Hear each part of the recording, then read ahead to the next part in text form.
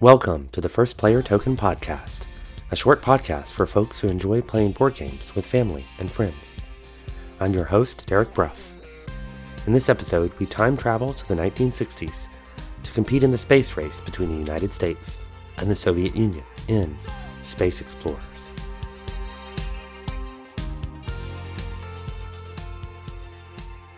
I'm getting over strep throat, so my voice is a little lower and raspier than usual, but I didn't want to wait any longer to bring this episode to you. I have a bit of a scoop.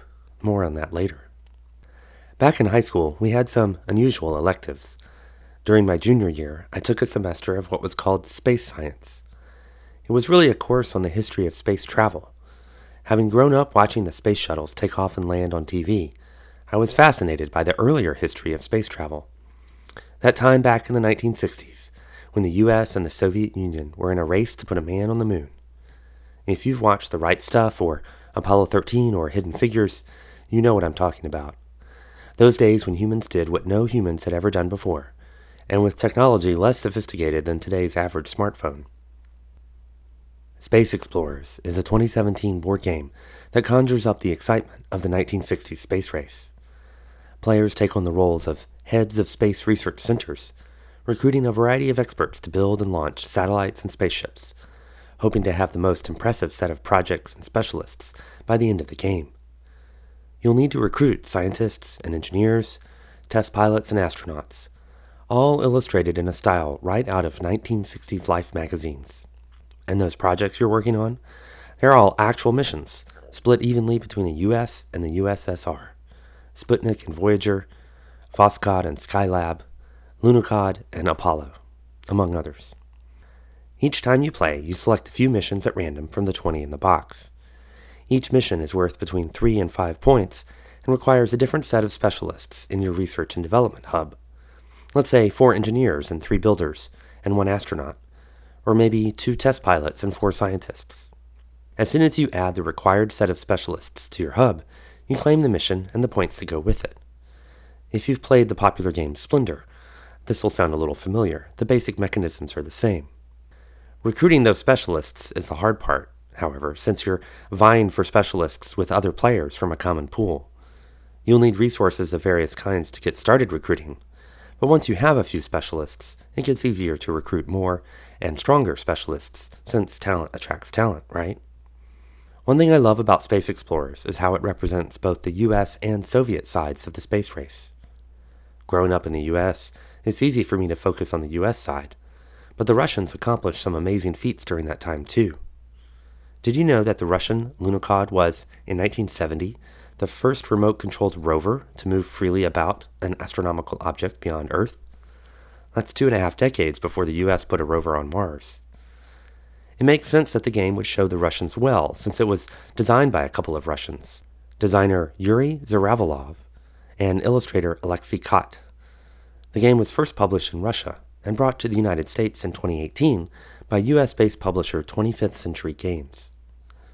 Recently, I had the opportunity to talk with Chad Elkins, the one-man show that is 25th Century Games.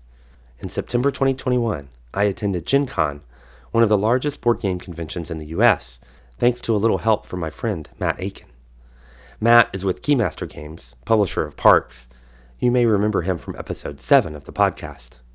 I worked the Keymaster booth 4 hours a day and used the rest of my time at Gen Con to check out new games, play games with friends, and record some interviews for the podcast. Chad was at the top of my list because I knew I would be putting together this episode on Space Explorers. Let's head to the convention floor now for my interview with Chad Elkins, publisher of Space Explorers. Tell me who you are and what your connection to 25th Century Games is. Yep, so my name is Chad Elkins. I'm the founder and owner of 25th Century Games. So I wanted to ask you about Space Explorers, because I found this game, I think just at the end of 2019. Okay. And played the heck out of it last year. I really love it.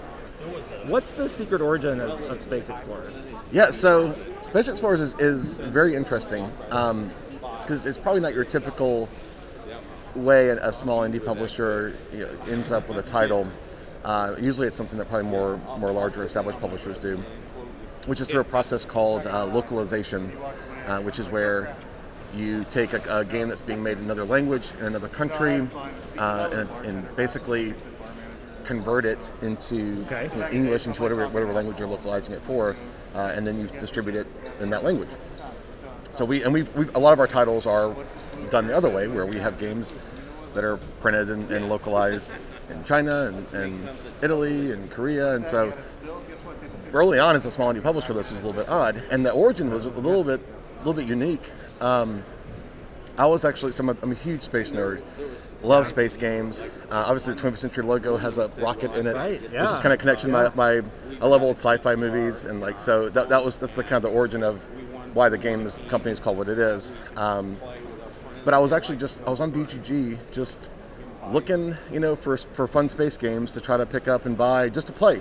Okay. And I came across Space Explorers. And I saw that it was like, it's in Russian. Okay. I was like, well, if I can get the game, maybe I can find a way to translate it and understand how the game plays. So I contacted just BGG, the publisher, and I was like, hey, can I just buy a copy of this game? And so they're like, yeah, we can send you a copy, but I was like, when we started talking, I'm like, it's not even made in English. I was like, well, what if I just make it in English? It seems like an awesome game. And so, and we're at Gen Con right now, and probably 3 years ago, we were talking like right before Gen Con, maybe like a month or so before. And he was like, hey, I'm going to be at Gen Con. Why don't we just meet there and talk about it and just work it out? And so I was like, okay. I wasn't even planning to go to Gen Con, but it was like a week before the event, so I literally booked a flight in a hotel room, like not downtown, around the convention center at that point, and flew in for like one day just to meet with him. And you're based around Atlanta. Right? I'm in Atlanta, yeah. And so we worked out and printed the game, and it was a really great. It just worked out really well because one, it's a beautiful game.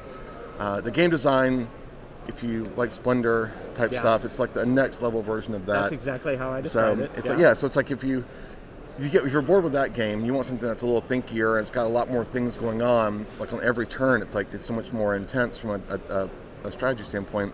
It's a great game, and it really was. It helped set 21st Century, I think, on a new trajectory.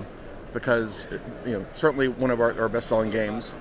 It's the first game we got into stores beyond hobby. So it's been in Barnes & Noble for 2 years. Oh yeah, that's a big deal. And so it really it helped kind of elevate our brand to where people saw it a lot more. Like, oh, what's this company? Like, I haven't seen this before, which has led to other titles having the same kind of drawn attention. But it's a unique, weird story that's not your typical small indie publisher way about getting a game. And so you want some breaking news? So we haven't really even announced this yet. We'll announce it probably by the time your podcast comes out, depending on when you're going to publish it. But next year, we're going to have an expansion for Space Explorers. That's awesome. It's called The Age of Ambition. Okay. And I'm so excited. Yeah, it's so good. Yuri did the design. Okay. But what's cool about it, it's 7 different modules. And the modules are like pick and play, right? Okay. Some of them are a little bit heavier, and then others, some are really light kind of integrations where it just tweaks the game a little bit. Some tweak it a lot more. But you can actually mix and match them into the game. So you might play with module 1, 3, and 8, and 7. You might play with 2 and 1. You just kind of how you want to kind of tweak your game experience. Nice. You only play with a couple of them because you wouldn't want to put all 7 in. Yeah, but it's that's great. So it's been great. So we're actually going to reprint the game because it's currently sold out in our warehouse. So when we do the expansion, we're going to reprint the base game obviously as well, and it'll be on Kickstarter next year. That's awesome. That is awesome. I'm very excited about that. What, if anything, did you have to do to kind of localize this game for the U.S. market, other than translate everything in English? Did you make any changes to the design or the look of the game? No. So usually in a localization effort, usually the art stays the same for the most part. Usually the game design stays the same. So for this one, it was we worked on the rule book, obviously, and translated in English. The game is language independent. So very shortly. Please be sure you are ready. Little Gen Con interruption there. So the game itself is largely language independent. It's all icons and stuff. So the cards and things didn't have to change. We had to translate the reference guide, of course. That's obviously in English, and then the rule book. Yeah. And we worked on the graphic design of the rule book too, and kind of we worked with them, to like, hey, we think this is a better thematic change, because we made the rule book actually look like a binder, like a 3-ring binder, with like coffee stains and some tabs. We actually modeled that after actual physical binders from the Apollo era. Oh, wow. Okay. So we kind of modeled the rule book. Something you would find in Mission Control. Yeah, we kind of modeled the rule book after that. That's awesome.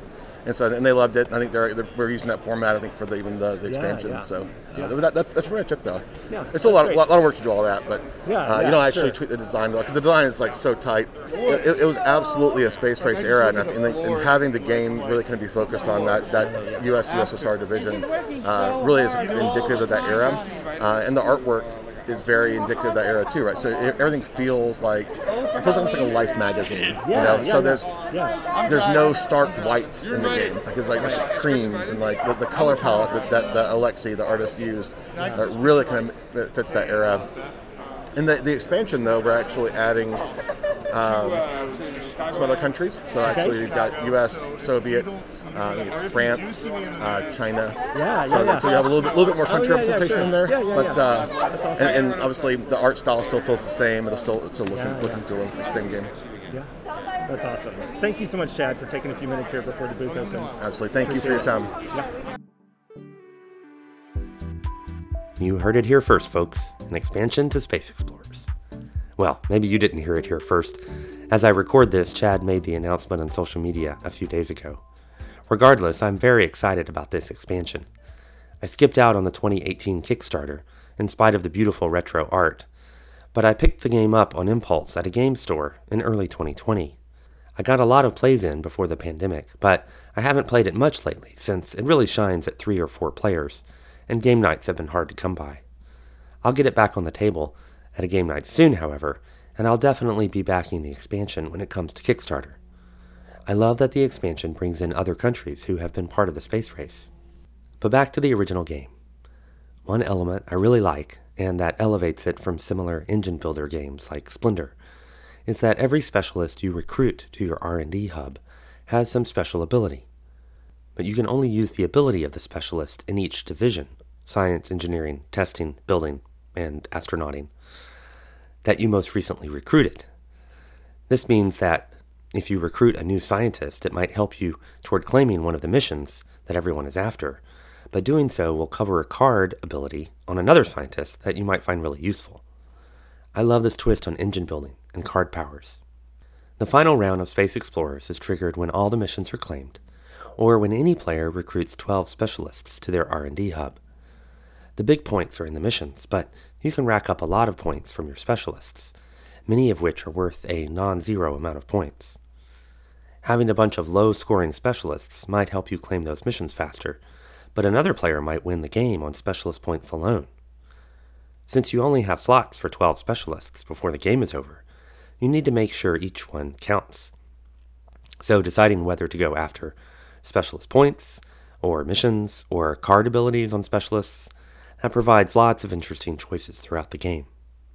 The game plays quickly, and with the 2 ways to trigger the endgame, it rarely lasts more than an hour.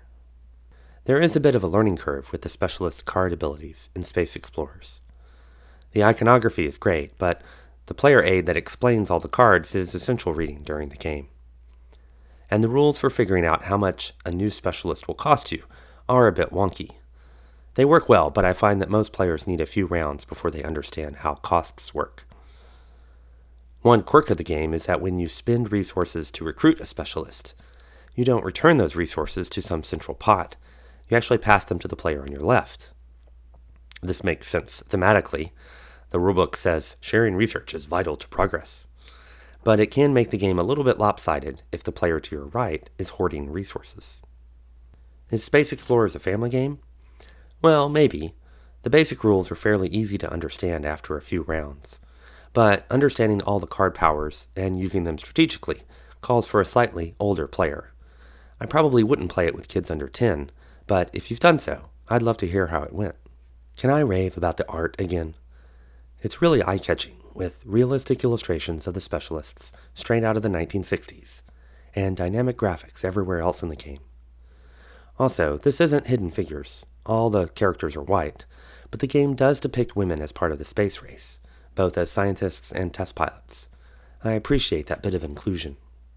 Finally, I have to add that Space Explorers has one of the best solo modes around. You play against an artificial opponent who runs its own R&D hub and competes with you for missions. It's fairly challenging, forcing you to be very efficient in your actions, as each action you take advances your opponent's work. I love a solo mode that's not just about scoring points, but adapts to your play as you go. That's it for this episode of the First Player Token Podcast. See the show notes for more info and photos of Space Explorers, as well as a link to the podcast's Facebook group. And stay tuned for future episodes featuring more Gen Con interviews and hopefully a normal voice from me. I've been your host, Derek Bruff. Thanks for listening. Now it's time to play some games.